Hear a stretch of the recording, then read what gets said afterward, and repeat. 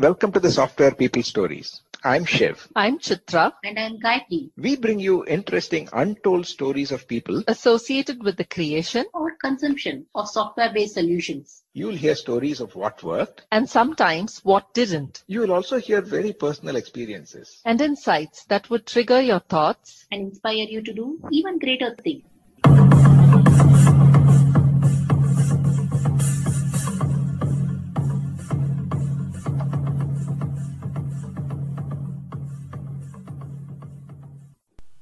Daring to dream and following her idea through to build a company, learning the ropes of entrepreneurship in her early college days, Madhurima Agarwal, Director of Engineering Programs and leader at NetApp Accelerator, shares a story that starts with her believing that she was the best programmer and convinced her father to be her first angel investor. She also shares how one can deal with bias and how you need to speak up for what you've done, along with a number of aspects of product development and management, and sharing how communities have offered entrepreneurs a whole host of support and believes that this is the right time to be one. Tune in to this episode.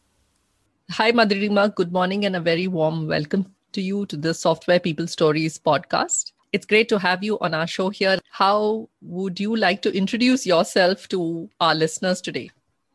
Hi, Chitra. First of all, thanks a lot for inviting me to be part of this. It's such an honor to be here. In terms of, talking about me, I'm usually not good at it, but let me give it a try. My professional capacity, I work at NetApp, where I lead their global startup program called NetApp Accelerator. But that's just one part of me. I see myself more as a person who's had a chance to learn, go through a lot of life experiences. And that's what's made me what I am today. I am deeply passionate about, various causes, especially diversity and inclusion in the workplace. And of course, the second one is my love for startups. And I'm very passionate about contributing to the startup ecosystem to ensure that India becomes known as a product nation and we can produce some of the best startups from here. That's me. And then I'm proud mother of two kids. One of, in their preteens really now. So I'm facing what a lot of parents have gone through before me. And that itself is a learning experience. Thanks, Madhurima. I'd like to take you back in time to where this all began. How did you choose a subject or a topic like technology? What motivated you? What inspired you? And how did you get to where you are today?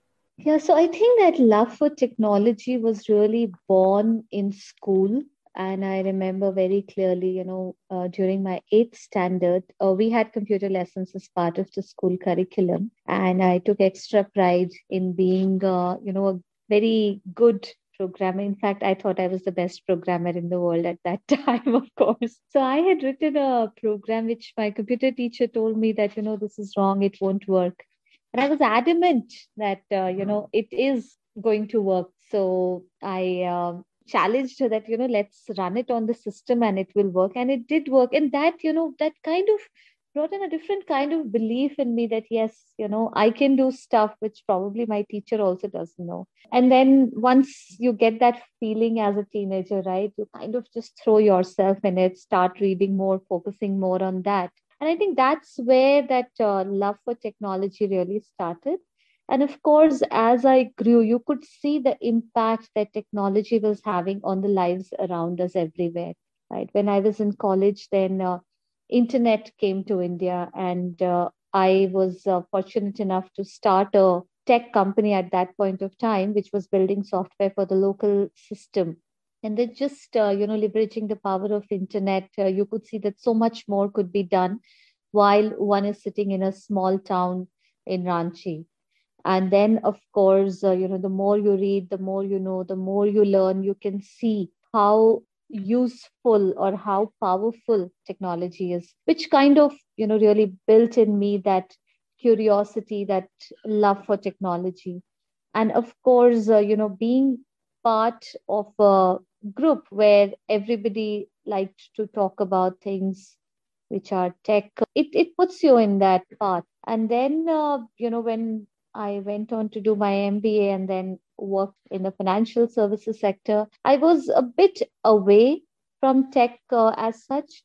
But then once I returned to India and I could see what is happening around me, how different companies are starting up, you just cannot remain untouched by that passion, by that enthusiasm. And I think that's what's kept me going. Interesting, Madhurima. And you said you started a tech company in Ranchi while you were perhaps still in high school and college. What was that? Undergrad, yes. Yeah. Okay. So that was in 1999. So I was doing my undergrad degree in computer science. And I realized after a few months that I do have a lot of spare time after finishing my classes. And talking to my father one evening, I expressed that I wanted to do something more with my time. And, dad's being dad, he asked, so what do you want to do? What do you need from me? Just go and do it. And then I said, okay, this is an idea. I want to build software programs. In today's parlance, he was my first angel investor. So he invested in my company, the first capital, and I hired a place. He was a true mentor in the sense he introduced me to some of his friends who at that time were part of Chamber of Commerce and Industries.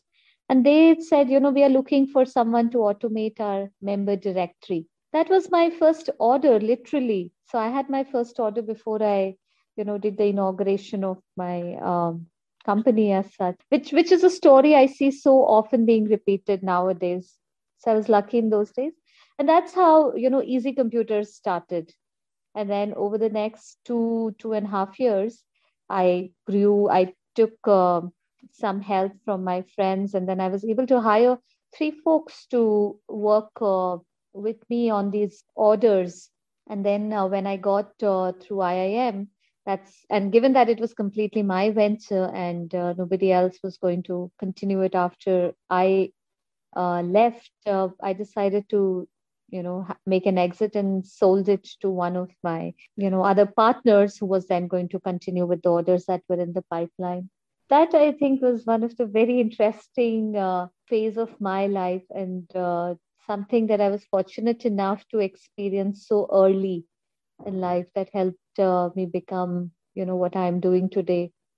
Incredible, Madhurima. Yeah. I am certainly have a lot of questions around that, and I hope we could come back to some of them later in the conversation. That must have been some experience of 2.5 years, and to have that so early on in life. How did some of these experiences shape what you did later on, let's say after your MBA?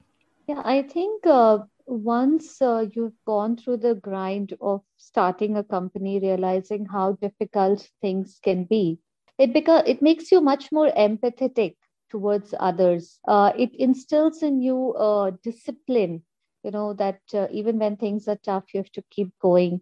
And more so than that, it instills in you a confidence, a belief that I think is unparalleled. And, practical experience gives you that. And I think that is something which has helped me throughout till today. When I was working, in the capital markets, in the financial services domain, that discipline, that rigor of working long hours, right? Because I had to finish my classes and then work on these orders and then deliver them on time. That helped me in terms of the hard work and the dedication it required. That understanding of what an entrepreneur goes through in their early days, that is helping me a lot today. Because when I mentor startups, it just comes naturally, that understanding, that empathy that happens. That I think you are on their side. You understand what they're going through, that pains, and you're able to share some things on the softer side, which really help entrepreneurs keep going. That I think was something very valuable, which I'm so glad again that I had that opportunity to experience. The other thing, which happened very early on then to you, I'm sure a lot of the audience will relate to that example as well. So one day when I was just sitting in my office, somebody walks in and says that I wanted to discuss something about a project I want to offer. So I want to talk to the owner. And I was like, yeah, I am the owner. Tell me. That look of disbelief that was there on that person's face was like, no, I want to talk. Where's your father? I'll talk to your father. I'm like, my father has got nothing to do here. Talk to me. I'm the person who can help you. So that just, struck me that how people have this unconscious bias, which is so deep sometimes. It just refuse to accept that a girl, and that too not somebody like with gray hairs, can help him out with something that is important. And I think that is something which is inculcated in me. This I tend to be a very active participant in this dialogue around diversity because I've experienced the other side of it, of how people just tend to dismiss you if you are not of the, right visual that they have in their mind about how a CEO should be or how a person in an important position should look like. That that was hilarious, but I think those learnings stay and shape one. At least it shaped me become what I am today. Something that you said has prompted this question of mine. And when you talked about, you said the right visual. In your experience, how has that played out in your role as a mentor and as an entrepreneur yourself? You would have come across many situations where people would have gone through these. So what would you say has helped you, navigate such situations yourself? And what is it that you can share with, wannabe entrepreneurs or especially women who want to start out on their own? See, I think first of all, the tech world is in some ways a good place to be in for women because it's much more open in that sense that I mean, of course, not fully true, but your work speaks for yourself. I mean, if you have built fantastic code or built a fantastic product, not everyone is going to see the person who's behind it. I mean, they'll see your work. Your work can speak for yourself. Whereas in some other industries, sometimes it's the person who becomes more visible before their work becomes visible. So, and in entrepreneurship, I think today it's a great place to be in and the right time because a lot of these biases have kind of gone away, Chitra. What I'm talking about was 99, 2000, 21 years after that today. People are much more aware, much more conscious, and not limited by these things. So that's one thing. But yes, it's not gone away fully.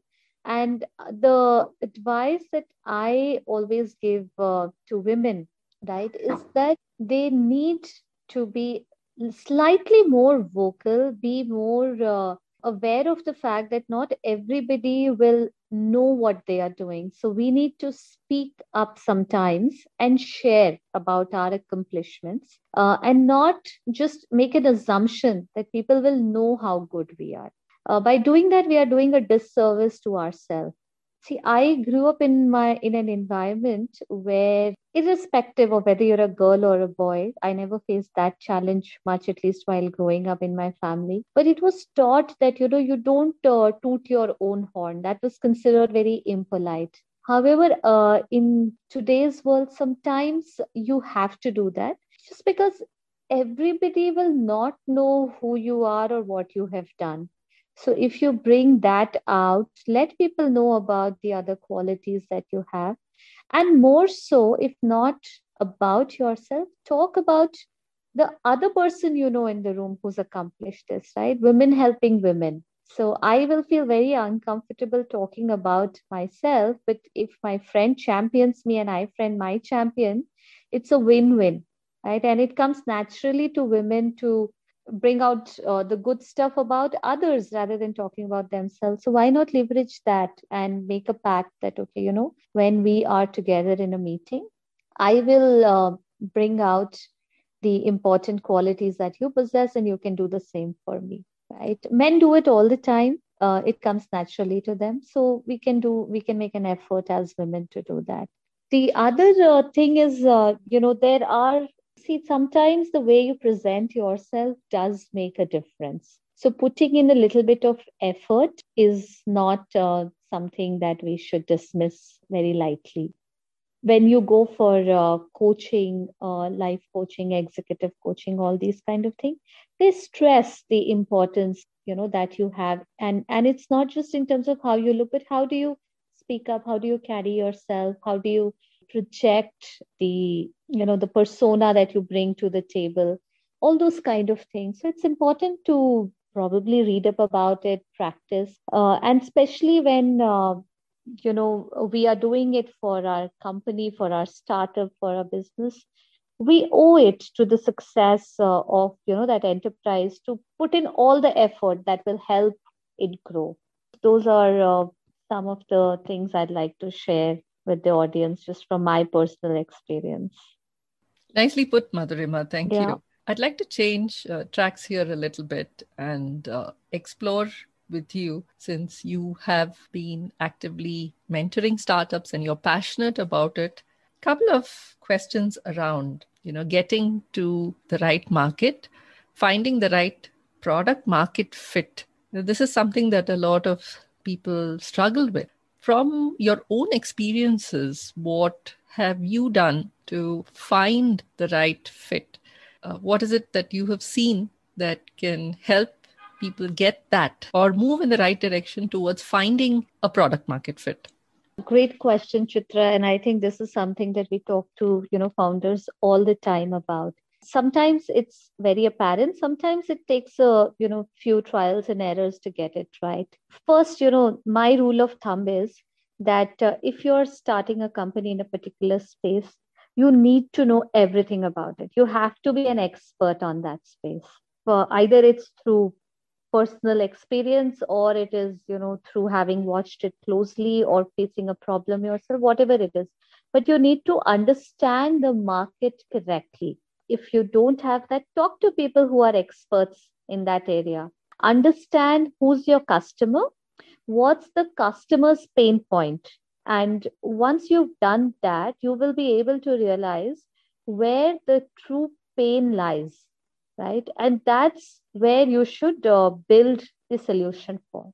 If somebody is going all out, building a product and then trying to find a market for it, I think that's a recipe for disaster. So first, do the market research, find out what is the existing gap in the market, find out who is facing the pain that you are looking to solve for, and if that pain is painful enough for them to pay for it, right? As sometimes it is called, are you building a vitamin or are you building a painkiller? If you're building a vitamin, you're gambling on your chances for success, because people might or might not buy it depending on their circumstances. Whereas if you're building a painkiller, that product is going to sell and you're going to. So do the market research before you build the product. And once you've done it, once you've got a good understanding, you build your MVP, go and do lots of pilots. Do pilots with various markets where you think your product is going to be the right fit. And based on feedback, focus where you see the chances of success to be the highest. That is a great way to figure out where your product market fit lies. So then you scale up wherever your pilot has shown the highest probability of success.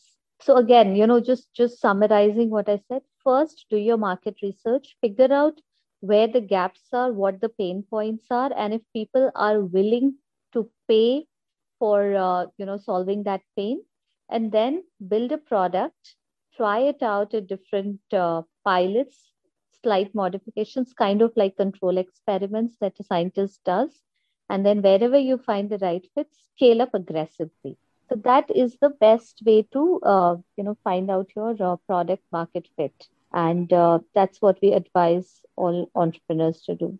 You said do a lot of pilots and then take all that feedback. But what I've seen often is, especially a lot of people are hesitant to do those experiments, perhaps because of a fear of failure, or that you will have to, restart the whole thing all over again. How can people overcome that? What is it that they can do to develop a mindset of experimenting to learn, experimenting to ensure that you are headed down the right path, or even pivot if you're not? What is it that you've seen that helps develop that kind of experimental mindset? Yeah, see, I think the fear of failing that is inherent in most of us, right? Because that's we've all faced it right from childhood. If you fail your exams, if you fail, nobody will play with you. If you fail at this, you won't have friends. So that fear of failing has been instilled since early days. So parents today can at least, for the next generation, remove that by saying, encouraging them to experiment. And I think that's something that we can learn from the West. I see there's a lot more acceptance of failure there. And today's society, even in India, I think there's a lot more acceptance. People are taking sabbaticals to try out new things. People are willing to jump into entrepreneurship and say that I'll give it 3 years. If it doesn't work, I'll come back. And they are assured that, when they come back, they'll not be looked at negatively for taking this plunge. So that things are changing. But yes, in terms of the fear of doing too many pilots and overcoming, I think it's a great thing to have an advisor on your side, somebody you trust, somebody who's knowledgeable, somebody who has the ability to help you prioritize where you should put in your energies. That I think helps, because when you are feeling very dejected, if some of the early experiments didn't work out, that advisor can guide you through that phase.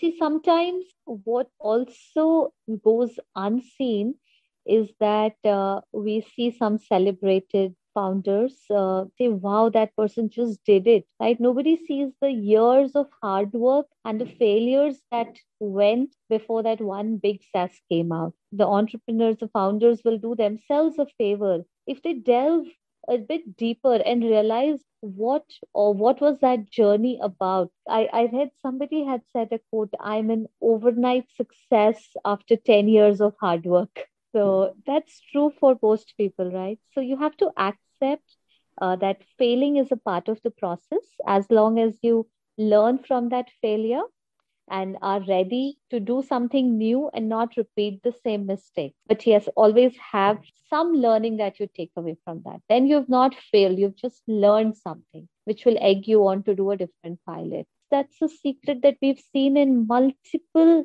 startups, multiple founders who've succeeded. They've pivoted because once they realized something was not working, they went and pivoted. In fact, just a couple of days ago, I was hearing this interesting story about how one of the founders went to Mark Andreessen. He's one of the most respected names in the investment community, took some money, and then came back after a few months and said, the idea I took money from was not working. So either I can return you the money, whatever is left of it, or else I have a different idea in mind, I can work on it. And Mark said, yeah, I trust you, go ahead, take that next bet that you want to work on that different idea. The person did that, and then Slack was born from there. That's how it was. So you see, like, sometimes it helps to read these stories, know more about it, because that helps you overcome your failures and continue putting in efforts and marching forward. Sorry, long answer, but I hope that helps. Certainly, Madhurima. There's so many questions coming up. And this comes from the fact that you said that you really want to see India become a product nation. And there are so many stories that one reads about. Building a product and for it to become successful, like you said, it's a journey of sorts. It's a journey of experiments, learning, discovery, pivoting, all of these moments. And the story that you narrated about how Slack was born is, to encourage entrepreneurs to say that, hey, here, I'm with you on this journey. Maybe this is just a pause. And here, I will give you some support and go on and build what you feel is the right thing to do. Do you see that shift happening here? And how can investors and entrepreneurs create that environment to build a strong ecosystem so that more and more people head down the path of entrepreneurship and we have more successful products out there? No, I think it is there, Chitra. See, think about this, right? Startups, what I said, they should build a product. They should build fantastic products. And you very rightly said it takes time. It's a journey. So whenever startups pitch to investors, investors do a lot of due diligence. You will hardly see that you go to an investor and pitch their idea, and somebody will write you a check on the spot and give it to you. Until unless you've already had a previous association with that investor where they know you fully and that trust has been built. But for first time entrepreneurs, they go there. There is a process which the investors follow to do their due diligence to understand. And only when they are fully convinced that this investment makes sense and that the product is going to be so good and grow that they will make the returns that they are expecting, that they would write the check and make an investment. By doing that itself, they are signaling that we trust you enough to give you our money. What sometimes I've seen a mistake a lot of time startups do is that they go with the expectation that my idea is the best, I'm the best, and anybody I present this to should invest in me. And when that doesn't happen, then sometimes they end up blaming the investor instead of just introspecting and seeing why that didn't happen. But of course, both sides, it's people and that's natural. So you will talk to many investors. Somebody will identify the potential that your product has, and then you'll get funded. Now, there are certain areas where it takes much longer to build a product which can create meaningful returns. And that is where you need what is known as patient capital. Now, amongst investors also, different investor classes are there who have different risk appetites and who have a different expected horizon of return on their investments. So if you know you're building something which will take longer than other things to build, go take money from investors who are willing to have that invest patient capital and are willing to wait that 5 to 10 years that it might take for your idea to really fructify and disrupt the world. As angel investors, people know that, if they are investing in something, they have to wait for a significant amount of time for that investment to multiply.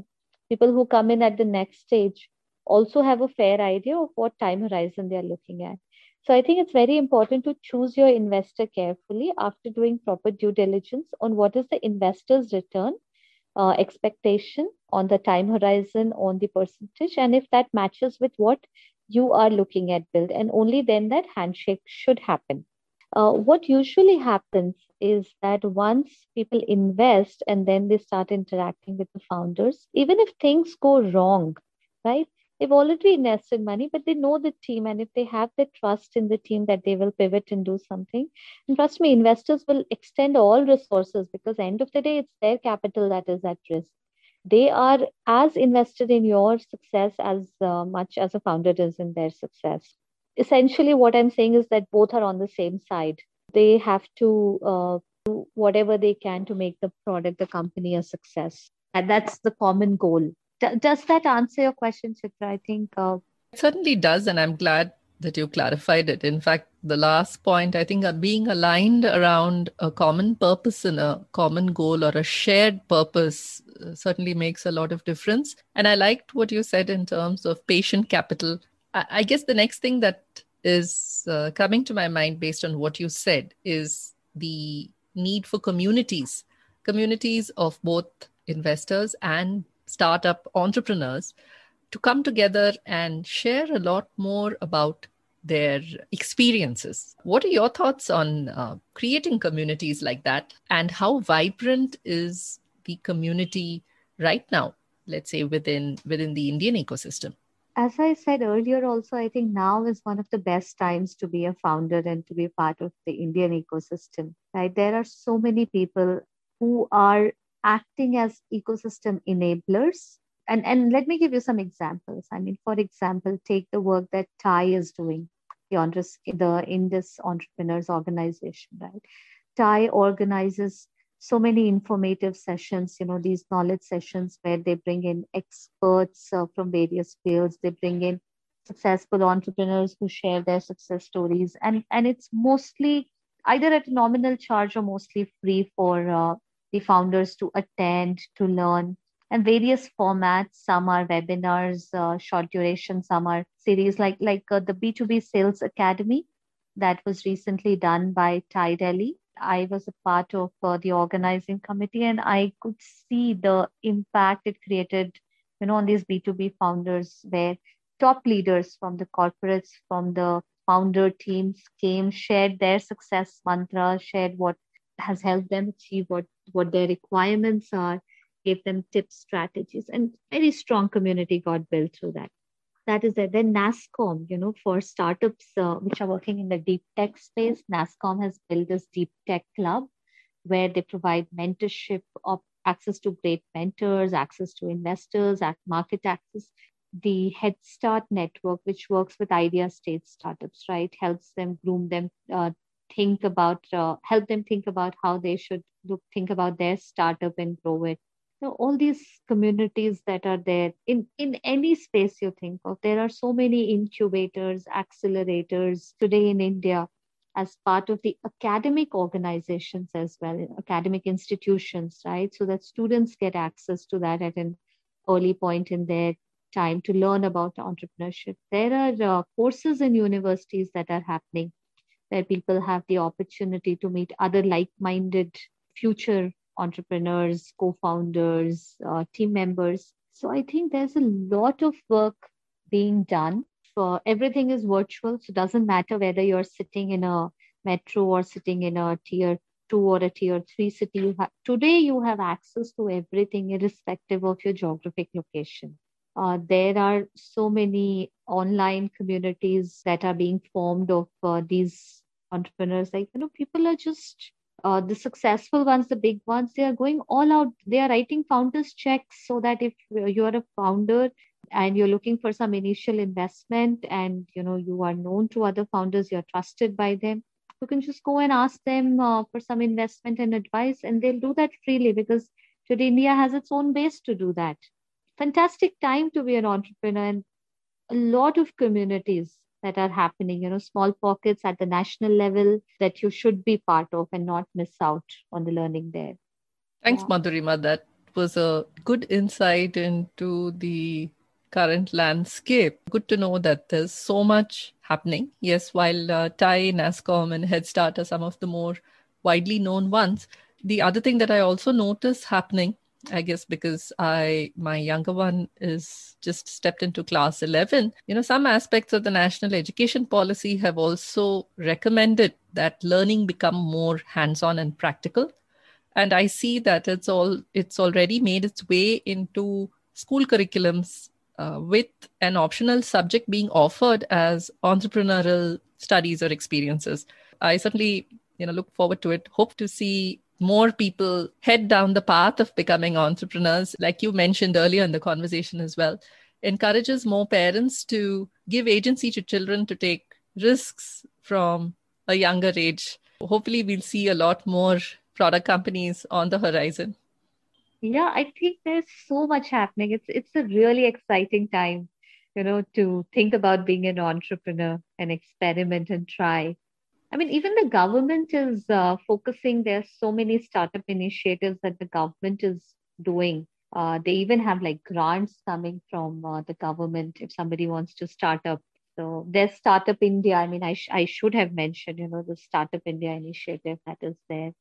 People should just go on the internet and type Startup India. What's happening? What resources are available? You have tons of it's a knowledge mine out there. Just spend some time and you'll see it. In fact, they have this young entrepreneurs program which is happening at a global level. So if you're in grade 11 or 12, you can form your own groups, participate in those competitions, and get a taste of what it's like at a very early age. I'd heard of those programs as well. So yeah, very, very heartening to see the amount of things that are happening around, the amount of resources that are available to people today. We are sort of coming to the close of this conversation. What are some of the messages that you would like to leave with people aspiring to step into technology and for people looking to become entrepreneurs? Yeah, so I think three things I would like the audience to think about. First, become really good at whatever you are doing. You should be the best. You should excel in that. Right? That's very important. If you want to build a tech product, understand that technology very well, understand what you're going to do, find out the people who can help you in that, right? That's first. So be the best that you can in that field. The second is don't be afraid of failing. Find people who will support you during your low times. Just do that. And third is always be optimistic. Take risks, take calculated risks, and don't be afraid. So if you have the first and second in place, which is if you're really good at what you want to do, if you have allies, if you have advisors, if you have mentors, then this failure should not stop you. Be optimistic. You will achieve success in life. Believe in yourself. Yeah, that's the three things I would like the audience to think about. Thank you, Madhurima. It's been a pleasure having this conversation with you. It's been a very interesting conversation. And perhaps not too late in the future, I would look forward to having more such conversations with you. There are plenty of topics I'm sure we can cover. Thank you so much for your time. Thanks, Chitra. It's been such a pleasure, talking to you and sharing my thoughts. Thanks once again.